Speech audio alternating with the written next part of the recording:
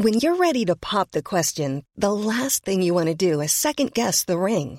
At BlueNile.com, you can design a one-of-a-kind ring with the ease and convenience of shopping online. Choose your diamond and setting. When you find the one, you'll get it delivered right to your door. Go to BlueNile.com and use promo code LISTEN to get $50 off your purchase of $500 or more. That's code LISTEN at BlueNile.com for $50 off your purchase. BlueNile.com, code LISTEN. Hi everyone, welcome to History Hit. Sometimes a story breaks in the news, some historical research that really strikes home with the public, and Alexander Larman was responsible for a recent one. As soon as I saw it on Twitter that MI5 might have been colluding with an attempt to assassinate Edward VIII, I DM'd him. I said, Alexander Larman, you've got to come on this podcast immediately. And he said yes. So here he is. He's just written a great new book, The Crown in Crisis, Countdown to the Abdication, talking about Edward VIII and his fight with the British religious and political elite at the end of the 1930s over his potential marriage to a twice-divorced woman. It was a crisis that would eventually see Edward abdicating from the throne, handing over to his younger brother Bertie, who became King George VI, father of the current Queen, Elizabeth. Lots of amazing new material in this book, fascinating stuff about the scale of the crisis that threatened to rock British domestic politics at a time when the threat of fascism on the continent was growing ever more real. But among the revelations, this strange incident of the botched assassination attempt is most fascinating. Now, as ever with conspiracy theories, I always think cock-up is more likely, but it's a nice little conspiracy theory versus cock-up for you all to get into over the weekend. If you want to watch documentaries or listen to the entire back catalogue of this podcast, please go to History Hit TV and become a subscriber.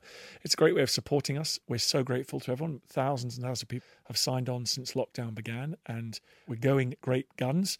We're commissioning more and more original programming. The podcast is going to get better. I've even bought a new microphone, which will enhance the sound quality, and that's very exciting. To do that, please go to History Hit TV. It'd be wonderful to have you on the team. Go to historyhit.tv, use the code POD1, POD1. You get to sign up for a month for free, and your second month for just £1, euro, or dollar. But in the meantime, everyone, please enjoy Alexander Larman.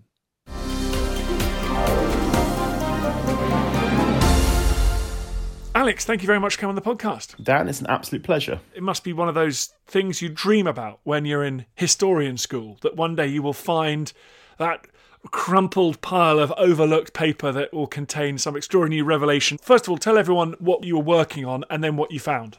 I've been working on for the last couple of years a new history of the abdication, which is called The Crown in Crisis.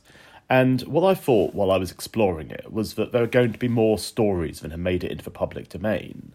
And a couple of years ago, I was in Balliol College archives doing some research into actually a slightly different project, which was about Walter Monckton, who was Edward VIII's advisor and lawyer.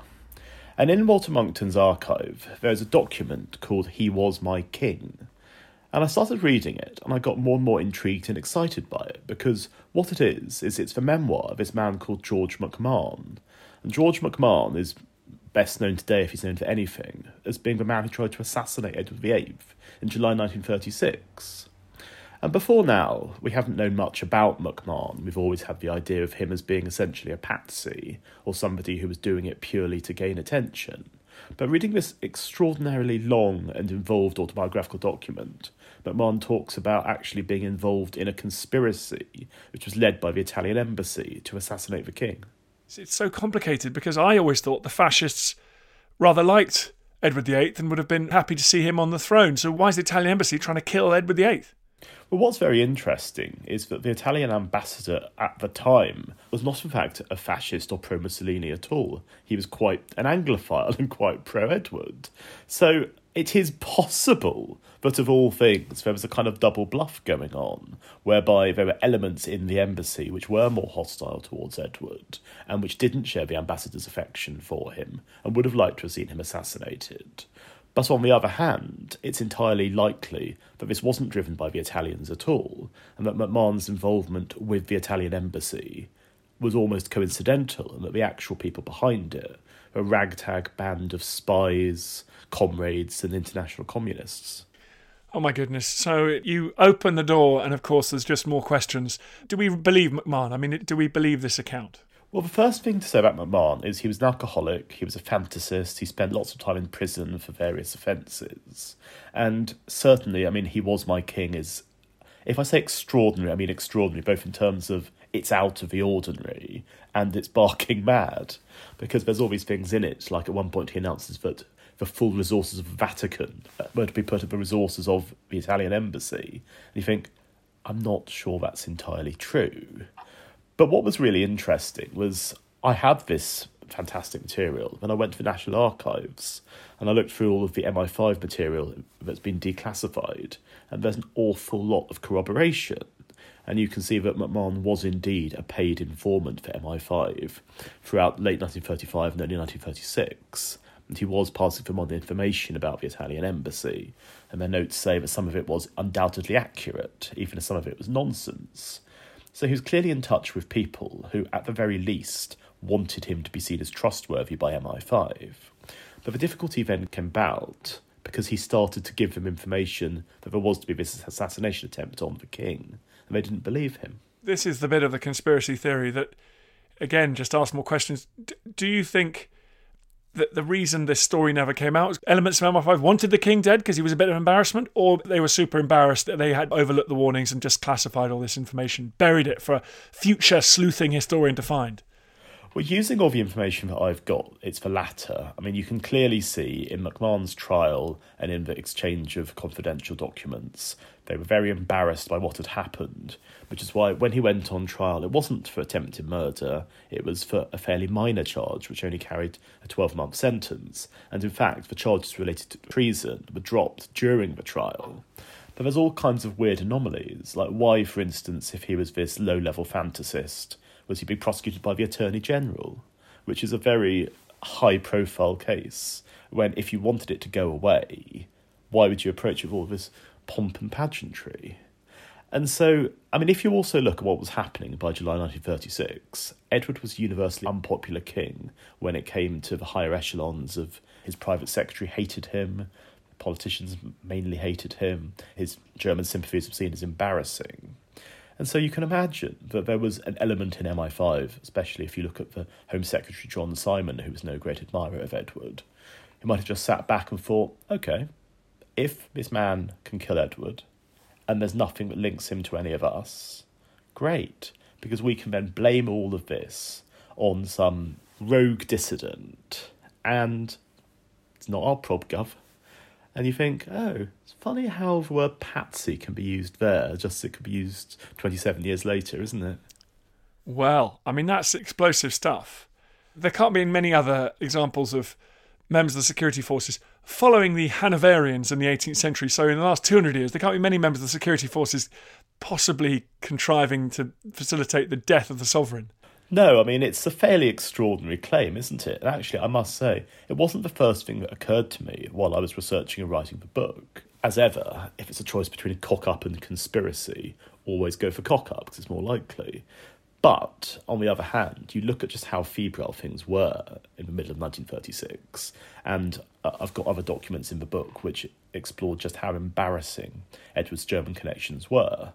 And you can think that there may have been off-the-record meetings where people would have sat there and said, OK, we've got this man MacMahon who says he's going to try and assassinate Edward.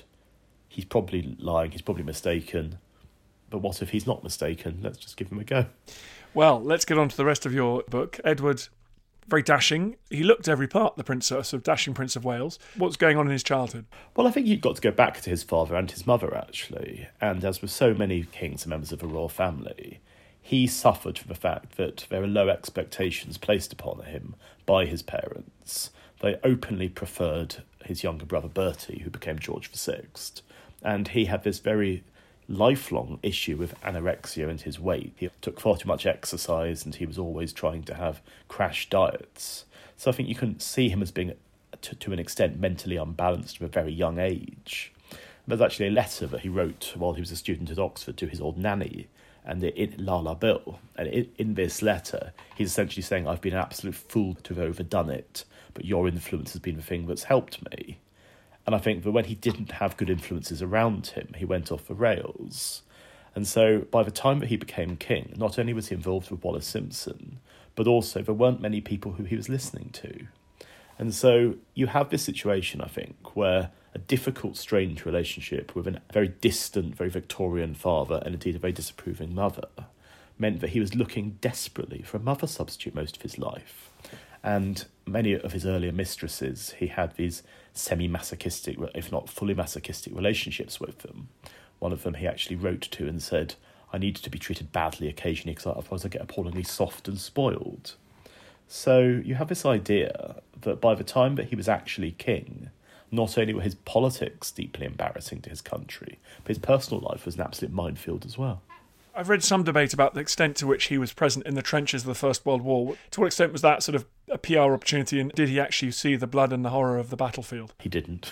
Essentially, he was kept a long way away from the trenches because it would have been felt to be so catastrophic to have had the future King of England having been either wounded or killed, or possibly even worse, captured. So it was very much a PR opportunity, which he, I think, resented, because what I would say in Edward's credit is that if you take away his immediately personal relationships, his great popularity was that he could connect with the ordinary man.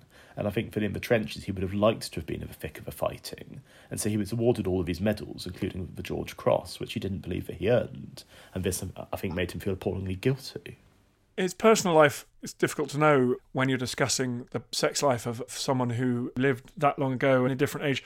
He was regarded as a sort of dissolute shagger by various politicians, wasn't he? But actually, was he any worse than his grandfather, Edward VII, had been, for example? You mentioned masochistic. I mean, was it just censorious, sort of Edwardian and an older generation looking down on him?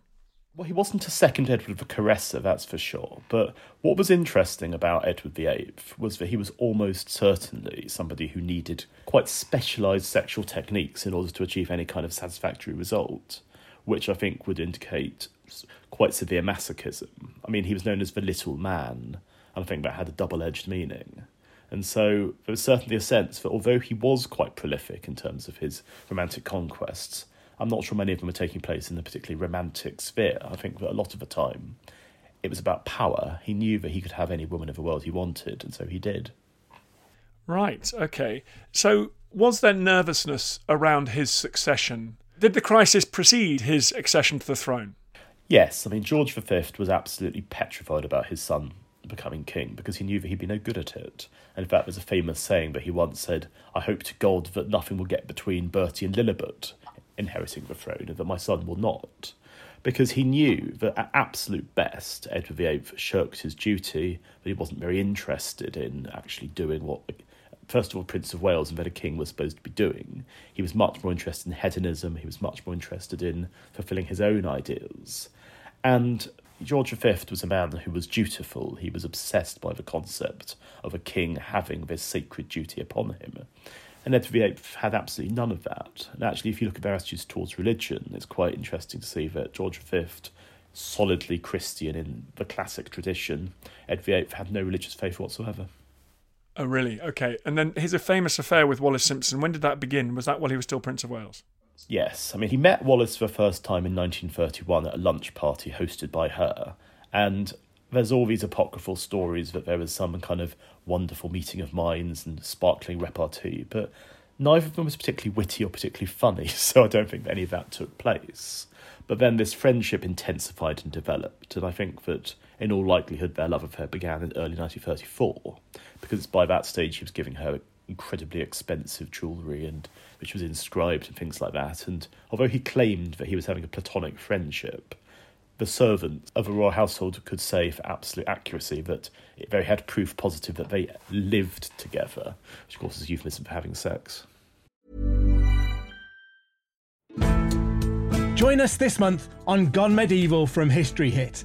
I'm Matt Lewis. And I'm Eleanor Yanaga. This April, dive into our special miniseries. With the help of leading experts, we're tracing the foundations of England by exploring the country's most powerful Anglo-Saxon kingdoms. We'll be looking at Northumbria, Mercia, and Wessex, as well as the rulers and their councils who helped shape a nation. Make sure to get every episode by listening and following Gone Medieval from History Hit, wherever you get your podcasts. If you're looking for plump lips that last, you need to know about Juvederm lip fillers. With Juvederm Volbella XC and Juvederm Ultra XC, your lip look, whether it's subtle or bold, can last up to 1 full year with optimal treatment and no additional maintenance. Find a licensed specialist and see if it's right for you at Juvederm.com today. That's JUVEDERM.com. Add fullness to lips in adults over 21 with Juvederm Volbella XC or Juvederm Ultra XC. Do not use if you have severe allergies or a history of severe allergic reactions, or if you're allergic to lidocaine or the proteins used in Juvederm. Tell your doctor if you have a history of scarring or taking medicines that decrease the body's immune response or that can prolong bleeding. Common side effects include injection site redness, swelling, pain, tenderness, firmness, lumps, bumps, bruising, discoloration, or itching. As with all fillers, there's a rare risk of unintentional injection into a blood vessel, which can cause vision abnormalities, blindness, stroke, temporary scabs, or scarring. For full, important safety information, visit Juvederm.com. Looking for the perfect gift to celebrate the moms in your life? Aura frames are beautiful, Wi-Fi connected digital picture frames that allow you to share and display unlimited photos. It's super easy to upload and share photos via the Aura app. And if you're giving an Aura as a gift, you can even personalize the frame with preloaded photos and memories. And also remember, when using messaging apps, they shrink the photos. You cannot print those out. You cannot blow them up. This is high quality imagery going to one of the most important people in your life. The Aura app is super easy to set up. It takes about 2 minutes and you're going to love it. There's free unlimited storage, add unlimited photos and videos, and invite as many people as you want to a frame. Right now, Aura has got a great deal for Mother's Day. Listeners can save on the perfect gift by visiting auraframes.com to get $30 plus free shipping on their best-selling frame. That's AURA frames.com. Use code DANSNOW at checkout to save. Terms and conditions apply. Just to remind us, why was that so scandalous? It was scandalous because Wallis was not only a divorcee, but she was also a married woman. So the idea that the future King of England was having an adulterous affair would have been seen as absolutely awful. Of course, it was widely known in the highest political circles that this sort of thing went on quite a lot. I mean, a lot of politicians at the time were themselves committed adulterers. But then I think Stanley Baldwin's remark that if she were what I'd call a respectable whore, I wouldn't mind, is the one you have to remember. That if she'd gone about her business and been a discreet royal mistress, Edward would have acceded the throne and there probably would have been very little heard about it. But she wasn't discreet because she enjoyed flaunting herself and she enjoyed bullying Edward when they were together. And he was so utterly obsessed by her that he was incapable of behaving normally. I love your idea. The current Queen Elizabeth II would have been an 8, 9, 10-year-old at this point. I love your reference earlier. So did George V think, I like the cut of her jib, even though she was sort of 6, 7, 8 years old? I think so. I mean, I think it was her and it was her mother as well, that he saw in them that there was going to be people who were dutiful. Because he could see that Bertie was somebody who, he was shy, and obviously he had his well-known stammer, but he was also somebody who took the concept of being firstly prince and then king seriously, because he had his own long love affair and he gave up the woman he was with because he was told that it was unsuitable, whereas of course Edward VIII would never have done anything that he was told to. And so if you look at that contrast between the one son who was dutiful, accepted that he had to follow the family tradition, and the other son who described himself as the most modernistic man in England, you've got a collision there. And I think that contributed in large part to the two brothers who had been close falling out after Edward became king. Let's talk about the crisis now when he becomes king. Who's the crisis between? Was Stanley Baldwin the Prime Minister? Yes, Stanley Baldwin was, I think, a really interesting character because these days he's not taken particularly seriously as a Prime Minister. But I would argue in many respects it was the high point of his reign because he was faced with the most impossible series of decisions. Because obviously it wasn't up to him to force the king to abdicate. But on the other hand, it wasn't in the king's own gift to abdicate when he wanted. So Baldwin was faced with a constitutional situation of unimaginable complexity and difficulty, and he had to somehow manage it so that he could remain in power, that his coalition he'd brought together wasn't dislodged either by Labour or by this, I hope we can talk about this in a second, this shadowy King's Party. And yeah, I mean, the actual crisis erupted at the beginning of December 1936 and lasted until December the 11th, when it was the abdication. And what precipitated the crisis? Edward's announcement that he would actually marry her and make her queen. Well, what actually led to the crisis was that it was commonly known everywhere in sort of the highest echelons of the country that the king was having this very torrid affair with Wallace Simpson. But there was nothing in the press about it. There's lots in the American press about it and in the European press. But because of Lord Beaverbrook, the proprietor of the Express and the Standard, having been one of Edward's greatest supporters, every single story was kept out of the press right up until the last minute, when it was precipitated by Bishop Blunt, who was the Bishop of Leeds, giving a sermon in which he made what seemed like a coded allusion to the scandal going on.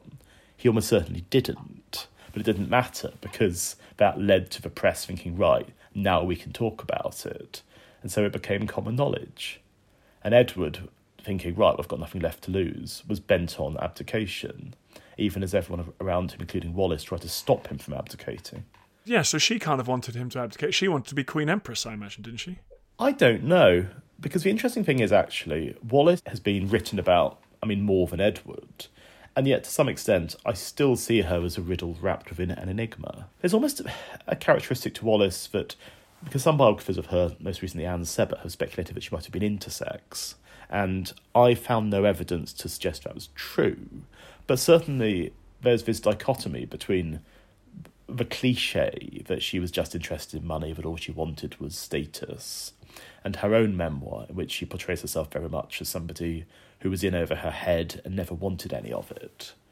But then certainly something I found interesting about her was she carried on writing to her former husband, Ernest Simpson, for years after the abdication, and she and Ernest both referred to Edward as Peter Pan.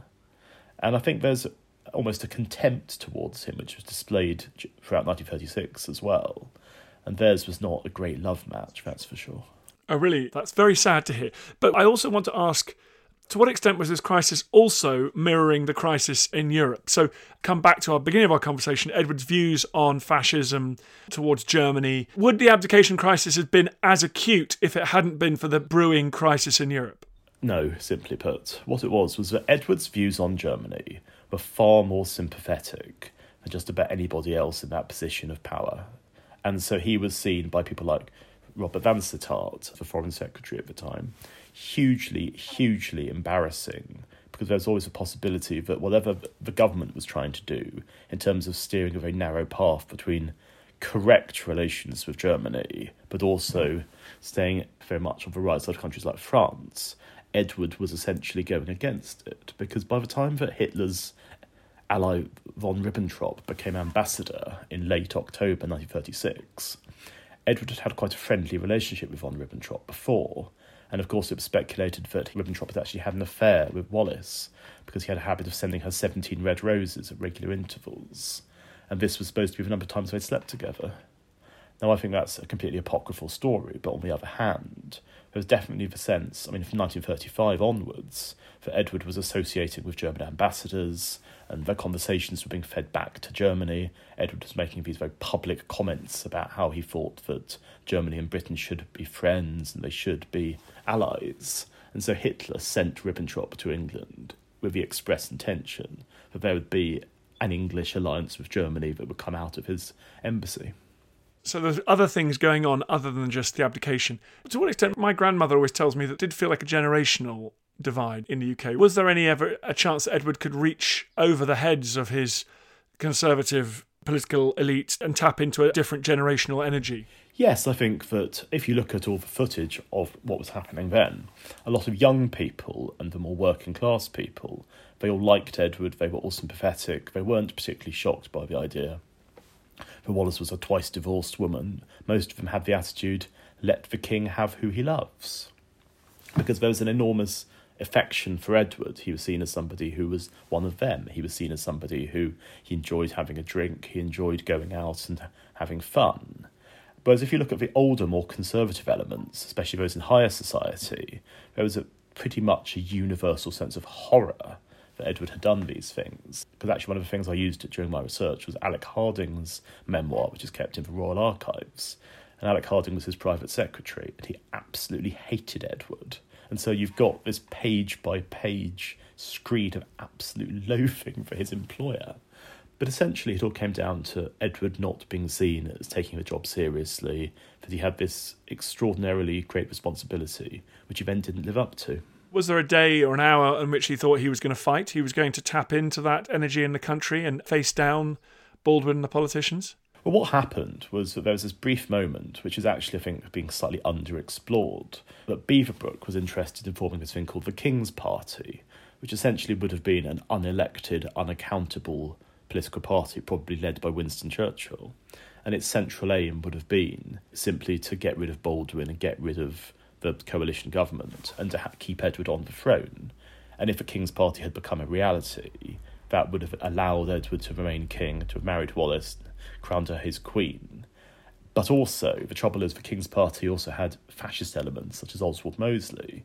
So the irony is, given Churchill's status as one of the great enemies of fascism, that he might have found himself involved in a political party with these very strong fascist elements. So that's one of the great what-ifs of history. What did happen to that plan? Well, eventually it was defeated because there was about 40 Conservative MPs who might have joined the King's Party, but there was never any formal grouping together, and Lord Beaverbrook, who would have been the mastermind behind it, was unable to actually come to an agreement with Churchill, who was actually more interested in keeping Edward on the throne and keeping Baldwin and the like at bay.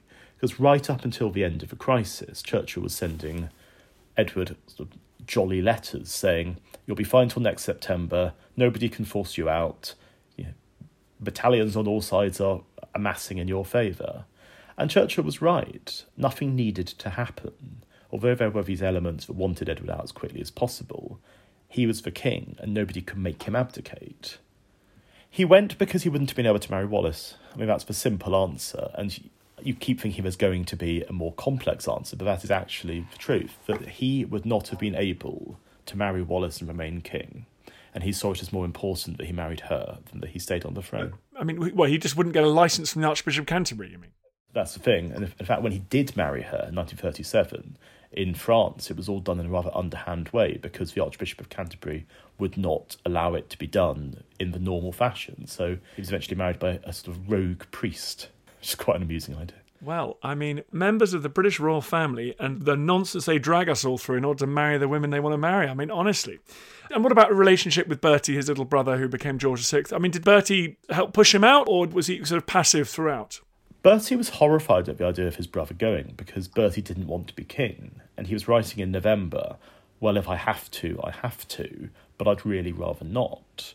Because obviously he was not comfortable with the public speaking demands for the role involved. Edward was charismatic, Bertie wasn't very charismatic. And so the relationship between them had been difficult throughout much of the year because the Queen Mother, Elizabeth, and Wallis had a very bad relationship because I suppose each of them was jockeying for position. Ultimately, if you have a Queen Mother, you're going to win that one. But Bertie, after the abdication, he had a very difficult and very strained relationship with Edward, and they never really reconciled until George VI's death in 1952, and it was mainly about money. Is it there wasn't enough? Well, essentially, Edward lied to George in order to get an allowance of £25,000 a year. He said that he had next to no money, in fact he had over £1 million in a combination of cash and investments, but he was given this annual allowance, which was paid for out of George's own pocket, because obviously Parliament would never have allowed public money to be used to subsidise Wallis for all eternity. But I found all these letters written between the two of them, which obviously my book doesn't actually cover, but it's a fascinating story because you see the growing anger and resentment on Edward's side that he's not been given the money that he would expect, that he's not been treated like a king anymore. And on the other side, you see the new George VI's anger that he is essentially being told to give his brother money. And it's interesting just how fragile the whole ecosystem is, that essentially it starts to collapse as soon as cold hard cash is involved. At least nowadays, rogue members of the royal family can go and get lots of money for speaking fees. Perhaps there's an outlet there. This idea of Edward as a sort of Pétain-esque figure, a sort of a Vichy figure, friendly towards the Nazis. I mean, do you feel that he was actively conspiring, or was he just sort of naively friendly towards Hitler's regime in Germany? I think that the best way of describing Edward is quite literally as a Nazi sympathiser. He had a great deal of sympathy personally with Hitler, what he was doing in Germany. He saw him as a reformer. A lot of his ideas about what he would have liked to have done in Britain if he'd had a chance were mirrored by what Hitler was doing in Germany. And I think that he liked the idea of his energy and of what he was achieving.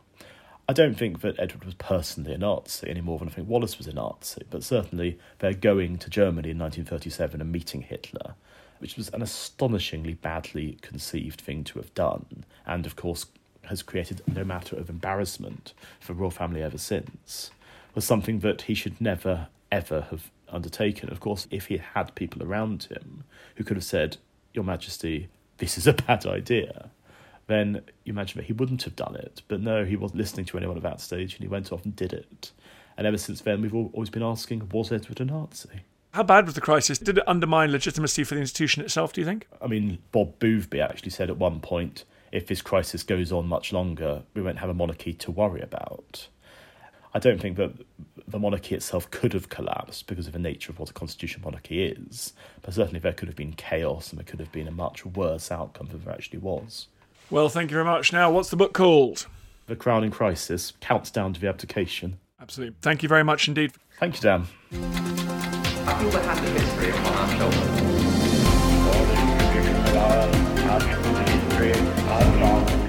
Hope you enjoyed the podcast. Just before you go, bit of a favour to ask. I totally understand if you don't want to become a subscriber or pay me any cash money. Makes sense. But if you could just do me a favour, it's for free.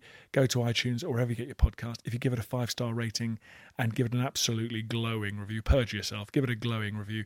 I'd really appreciate that. It's a tough world out there, law of the jungle out there, and I need all the fire support I can get. So that will boost it up the charts. It's so tiresome. But if you could do it, I'd be very, very grateful. Thank you. Thank you for listening to this episode of Dan Snow's History Hit. Please follow this show wherever you get your podcasts. It really helps us, and you'll be doing us a big favour. Don't forget, you can also listen to all of these podcasts ad-free and watch hundreds of TV documentaries when you subscribe at historyhit.com/subscribe. As a special gift, you can also get your first 3 months for just £1 a month when you use code DANSNOW at checkout.